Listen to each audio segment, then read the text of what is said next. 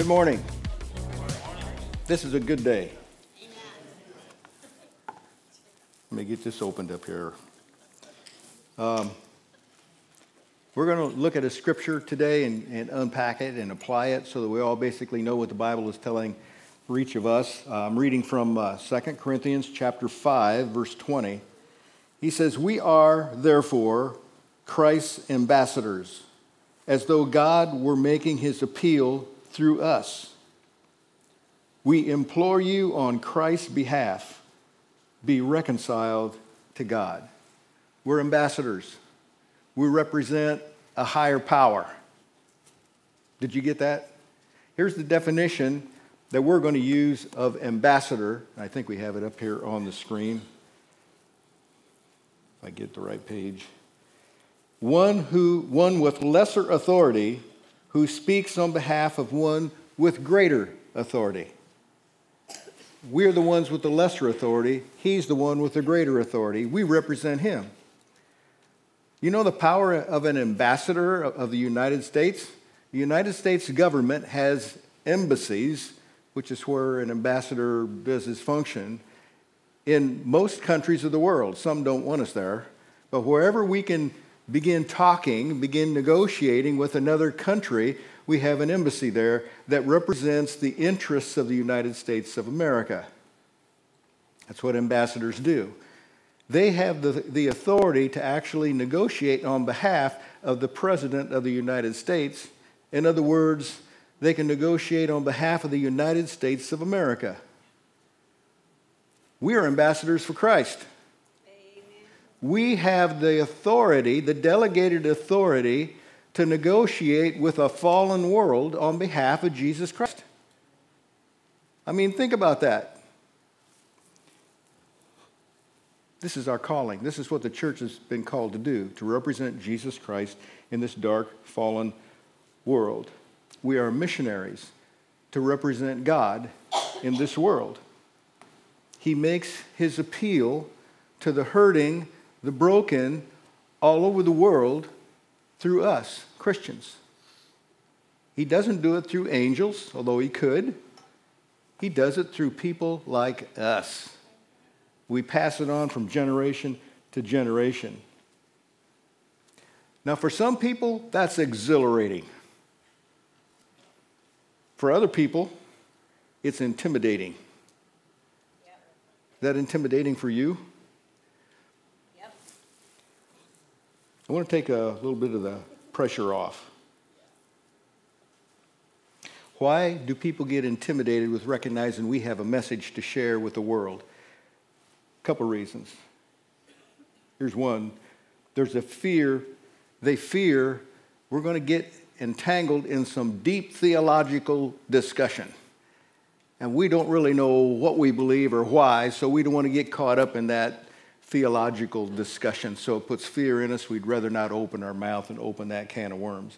Others fear they're going to end up in a debate on the dinosaurs or the flood. We don't know how to explain that in today's terminology, so we'd just rather not open that up. And others fear the people we talk to are going to storm out of the room angry at us because we would dare bring up such a topic as religion. Well, let me take the pressure off. We're not talking about religion. We're talking about a relationship. Radically different. Disassociate yourself from the term religion. That's intimidating itself. We're talking about a relationship with a God that loves us. He wants to talk to us. He wants to hold our hand as we go through problems of life. He wants to actually open doors for us and watch over us. He wants that personal relationship with us. That's not religion. So you don't have to defend religion. We're just talking about a relationship. Here's a second way to take the pressure off is to understand you don't have to know everything as an ambassador. The Secretary of Commerce doesn't have to know everything about the Department of Defense. See, you don't have to know everything. You just have to know your story, what God has done for you. You don't have to defend every other person who has given the church a bad name. You don't have to defend them. Just apologize for them. Say, I'm sorry. I know there are people like that all over the place, but I'm not talking about them. I'm talking about you and your relationship with Jesus Christ. Just get back on topic. And you are not responsible for their response. So don't worry if they get mad. They're not mad at you. They're mad at the message you just gave them. So don't worry about that. It shouldn't be scary, and it shouldn't be difficult to be a witness for Jesus Christ. It should be a natural thing. Let me use an illustration. Suppose you have an issue with insomnia. I'm not talking about you. I'm talking about somebody else. Might have a problem with sleepless nights. Can't get to sleep at night. And you discovered that there's a pill that really works for you. I mean, it puts you to sleep. You wake up refreshed the next day. Would you be afraid to tell somebody else what you just discovered? I don't think so. It's good news for you. You'd like to pass that good news on for somebody else. Well, that's exactly what we're talking about with Jesus Christ. He wants to help us off so we can sleep at night. As long as you get your eyes on politics, you're probably going to lose some sleep. Get your eyes off that. It doesn't make any difference. Stop and think about it. You have peace with God. It doesn't make any difference what happens with the world. I mean, yeah, it makes a difference. Go and vote. But don't lose sleep over it. Find that peace with God, and that's what he wants us to have. So what I want to share today is 3 ways that you can be an ambassador for Christ. Practical ways, practical things that all of us can do. Here's the first one. Share your life. Share your life. You have a life that's different than anybody else's. You have personal issues, problems, baggage from the past. You have experiences that have happened to you that you wish hadn't been there. That all makes you who you are. You are a unique individual, and God loves you just like you are. Actually, he will take those negative things and turn them into positives if you allow him to. That's the way it works. Christianity isn't about winning some debate. It's about sharing your life with someone else. We do this together. That's why we come together on Sunday morning. Build a relationship with each other. It's important we do this. 1 Thessalonians chapter 2, verse 8 says, because we loved you so much, we were delighted to share with you not only the gospel of God, but our lives as well. Yes. Sharing our lives with someone else, our real life. We have a real life with problems and issues, as everybody does. But you're dealing with your issues is able to help someone else deal with their issues. Several years ago, I was diagnosed with prostate cancer. First, I had to deal with my own emotions with that because I just watched my dad die of it. Or I was, watching him die of it when I was diagnosed. I decided this is not supposed to be happening to a Christian. And I'm the spiritual man of God. Everybody has their eyes on me. This isn't supposed to be happening. And I decided, God, if you're going to let this come into my life, I'm going to share my life with everybody. So I started a blog, a daily blog, every day from the time I went into the hospital for the surgery.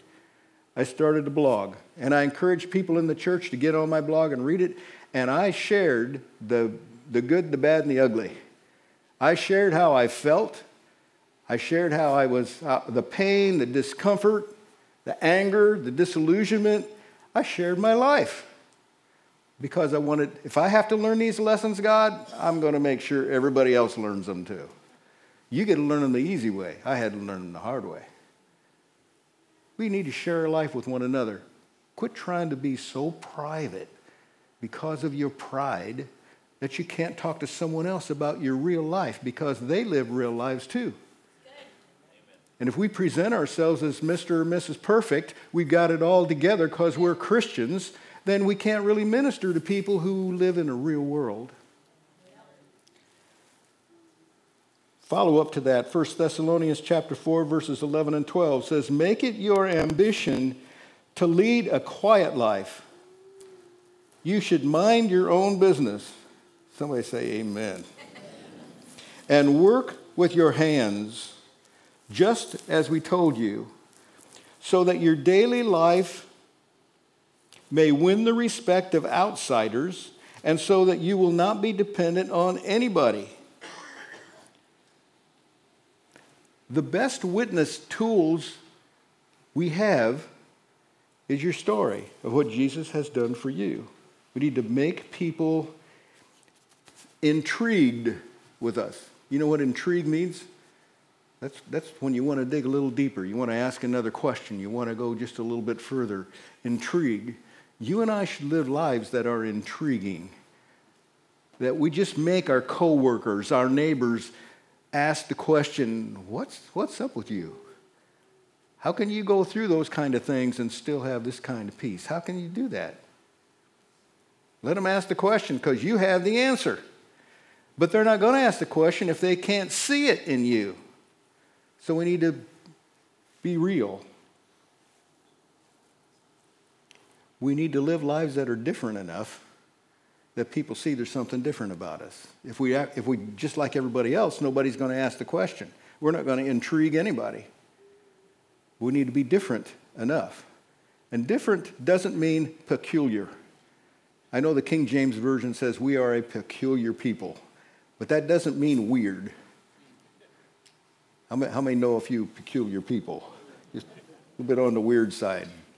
We're not talking about that. We're talking about being different. Different in a way that people like it, that people like what they see. To be different, you got to be Christ-like, which has to do with the way you talk, the way you act, the way you react.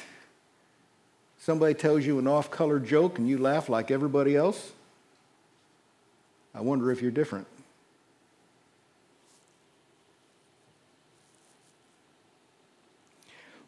We're called to be the salt of the earth. Pastor Adam talked about that a couple weeks ago. Salt. Salt gives flavor. Matthew 5:13 says, we are the salt of the earth, but if the salt loses its saltiness, how can it be made salty again? It's no longer good for anything except to be thrown out and trampled underfoot. People should see Jesus in us. Are they seeing Jesus in us? We should be asking that question. We should look like our Father. You understand this genetic thing? It's amazing. You look at a kid and you say, oh my goodness, he looks just like his dad. And sometimes it's not appearance, sometimes it's mannerisms. You know what I'm talking about? Just like our mom. Once we become born again, the Holy Spirit comes into our life. It's like injecting the DNA of Father God into our lives. And we begin acting like Him, reacting like Him, thinking like Him. People look like their parents. So we are Christ's ambassadors when our daily lives are attractive to the world around us, not repelling, and not where we go hide away so they don't see us because they might get mad at us. We got to be out there rubbing shoulders with them. That's who we are. So that's the first strategy on being an ambassador, to share your life. Here's the second thing. Share your story. Yes. What is your story? Why are you here this morning instead of home watching something on TV or out raking leaves? Why are you here? Why did you get up in the morning and spend the gas to drive here, to be here? Why did you do that on a Sunday morning when there's so many other things you could do? I presume it's because you know you need to be here. This does something for you. Share your story. In winning others to Christ, your story is the number one strategic tool that makes a difference. You can't produce evidence to them that God is real. You can't prove it. It's a faith thing. So it's not a theological debate or a historical evidence that's the best tool to win people to Christ. It's not being able to answer every question people want to get hung up on. That's the best tool to win people to Christ. It's your personal story of what Jesus has done for you. Has he done anything for you? We need to tell that story. Tell someone. This is what being an ambassador means. In John chapter 9, verse 25, we have this story where Jesus healed a blind man in the temple. And the Pharisees got all upset about it and began challenging him because they couldn't heal him. How can anybody heal him? And the man replied, I'm reading in John 9:25, he replied, whether he is a sinner or not, I don't know. One thing I know, I was blind and now I see. He didn't have a defense of Jesus. But I once was blind, but now I see. I once was lost, but now I'm found. That's your testimony. My life used to be this way, but now it's that way. I used to not understand, but now I understand. I used to be angry at the world, but now I'm at peace with the world. You see, that's your testimony. That's your story. We've got to be able to find a way to package that and give that out to the people that we care about, because we each have a story like that. We all have a story like that. I have a story like that. And I love to tell my story, because when I tell my story, you sit there spellbound. You can't wait to hear what's going to happen next, because it's a real story, and you know I'm a real person. Well, you could be that kind of a storyteller too. You have a story like that, what Jesus has done for you. So, I'm going to give you a challenge. Here's the challenge. Begin seeing opportunities for you to share your story with someone. It gives them hope. If God can intervene in your life, maybe he can interfere or intervene in my life. So tell that story. Here's the third way. To share an invitation. You can be an ambassador by sharing an invitation. The blind guy story again. John 9:27. The blind man who had been healed, he answered. He said, I have told you already, and you did not listen. Why do you want to hear it again? Do you want to become his disciple too? An invitation. He's given these people an invitation. Do you want to be his disciple? When Jesus assembled his 12 disciples, and he knew he had about 3 years, I don't know that he knew the exact date he was going to be executed on the cross, but when he gathered his 12 together, he knew he had about 3 years. And his invitation to them was, come, follow me. He didn't say, I have this Bible school I'm starting up. I'd like you to enroll. He said, follow me. Because the real spiritual lessons aren't learned in a classroom. The real spiritual lessons are learned in your workplace. They're out there in the marketplace, in the real world. That's where we learn spiritual lessons mostly. The vast majority of us here this morning in this room are here because somebody invited us to come. Probably wouldn't have been here if somebody didn't invite you. I'm just curious. How many can raise your hand and say, I'm here because somebody invited me the first time? That's what I thought. It's a response to an invitation to come. My personal story of how I started coming to this church was an invitation from Pastor Dennis Kutzner. This is when our church was down in the little building on Washington Street. It was a Church of Christ. I was not the least bit interested in going to a Church of Christ, but Pastor Kutzner was this great matchmaker. He's always trying to put guys with gals. And he knew there was this young lady in that church named Anita, and he thought she'd be a good fit for me. So he invited me to come to the church.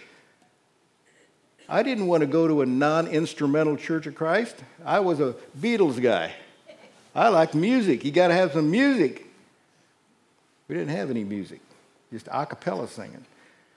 But I went because it was an invitation with something in it for me. And that was the beginning of the rest of the story. I became a Christian at an invitation. My sister gave me a copy of Hardcore Magazine, which is a publication of the Adam's Apple in Fort Wayne. And when I was good and ready, cleaning out my car, I found that Hardcore Magazine, took it up to my apartment that I was renting, sat down, and I glanced through it because it was for hippies, and it kind of appealed to me at the time. And there was this article in there written by a guy by the name of Jerry Miller talking about inviting the Holy Spirit to come into your life. I had never heard about the Holy Spirit. That was a taboo topic in the church I was raised in. The Holy Spirit was never talked about, almost like it was a bad, shameful thing. And he was talking about inviting the Holy Spirit to come in, and then what kind of peace that would bring. And when I read through the article, I thought, that's intriguing. I'm interested in that. At the bottom of the article was a bold print prayer, which is what we call a sinner's prayer. And I read through that. When I read through it, I just felt warmth in my heart. Just felt warm. So I went back through that bold print prayer and I read it again out loud. And I invited the Holy Spirit to come into my heart. That's the moment I was born again. I remember this peace, this calm, just a weight lifted off my shoulders because God was forgiving me of my sin. It's because of an invitation printed in a newspaper. Invitations are powerful things. We can all leverage the power of an invitation because people can't respond to our ambassadorship if we don't give them an invitation to do something with it. Everybody has to do something with their faith. There are key moments where the Holy Spirit begins to deal with us and draw us to himself, but without an invitation, we'll just sit there and watch it pass by. So an invitation is giving somebody an action step that they can take into their faith. So you don't have to have all the answers to offer a simple invitation. You don't have to have your life all together to offer an invitation. Most people in America are just one invitation away. I wonder who could present that invitation to them in a way that they would want to take it on. Starting next week, we're going to begin What's the Point series. We're going to be talking about what's the main point of our life. What's the main point of our existence? What's the main thing? So we're going to talk about it. And as a springboard, we're looking at this book called Donkey Mission, which may seem like a strange thing to us, Donkey Mission. But once you begin reading it, you understand what he's talking about. As a matter of fact, we're going to use this as a springboard. We're going to assume you have already read it and you already know what we're talking about, what a donkey mission is.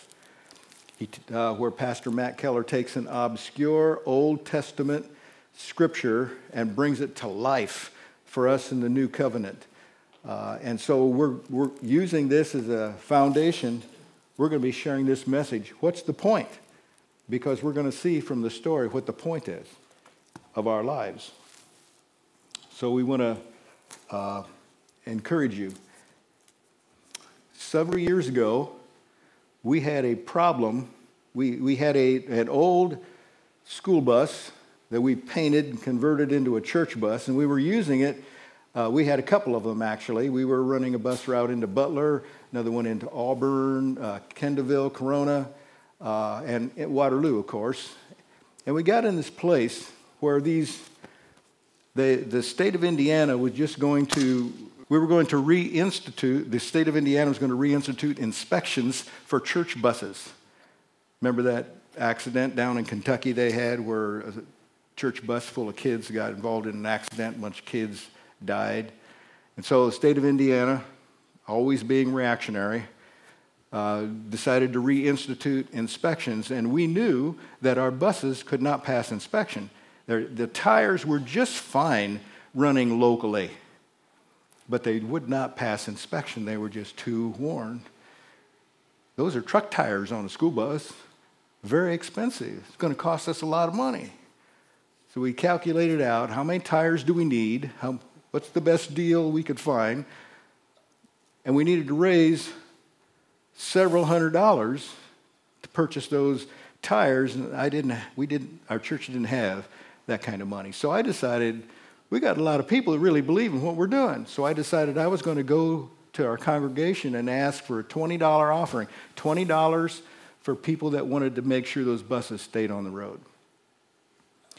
So at that time, we were having 3 services. The first one was on Saturday night. So I was going to start with Saturday night and then go to the early service on Sunday morning and then the second service. So I went on Saturday night and I presented the appeal. We need to raise this many hundreds of dollars for these buses, $20 offerings.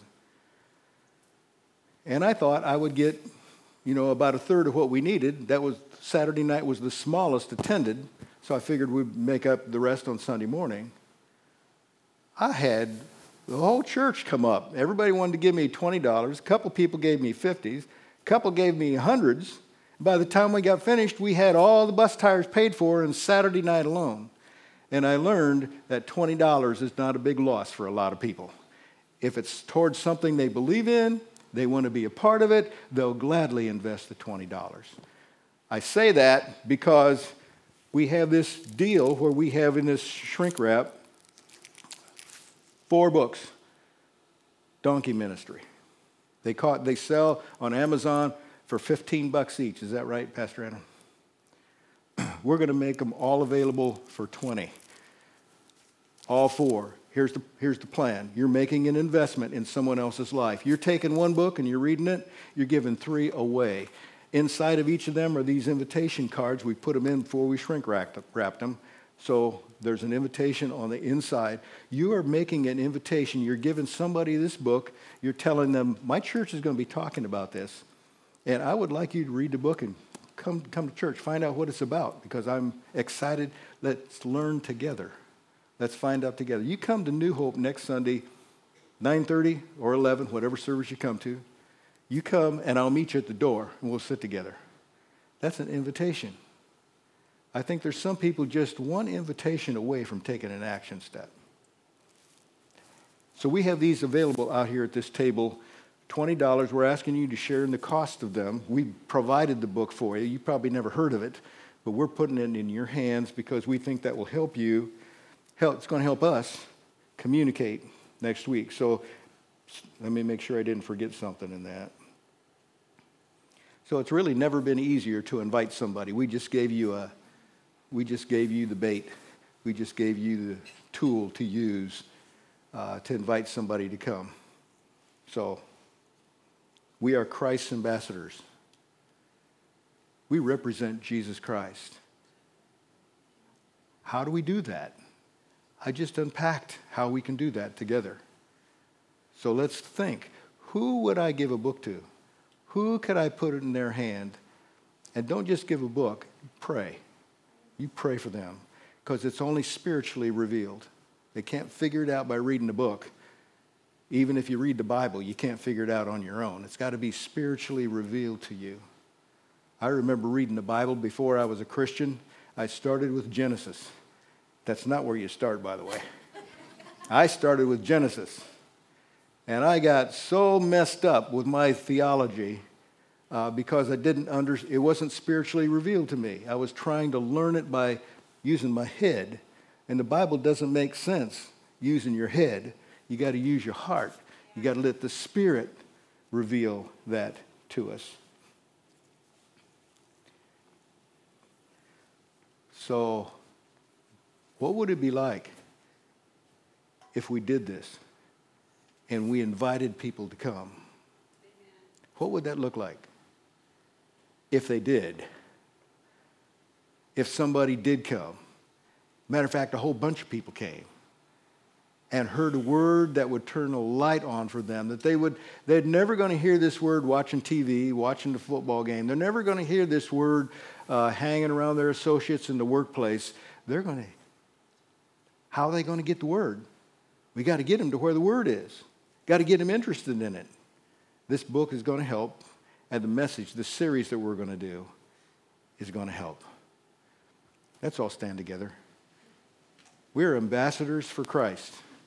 There's going to be somebody at the table right out there that's going to help you pick these books up. Oh, and by the way, I don't want to forget to tell you, last week, one man in our church, very generous man, was so intrigued with what we presented that he bought a whole bunch of these for people that couldn't afford the $20. So if $20 is a stretch for you, stop out there and say, I'm the guy that doesn't have the $20. They're going to give you what was already purchased. Sometimes the bill is paid in advance. Isn't that what Jesus did for you? Paid the bill in advance. Let's walk in that amazing grace that he has for us.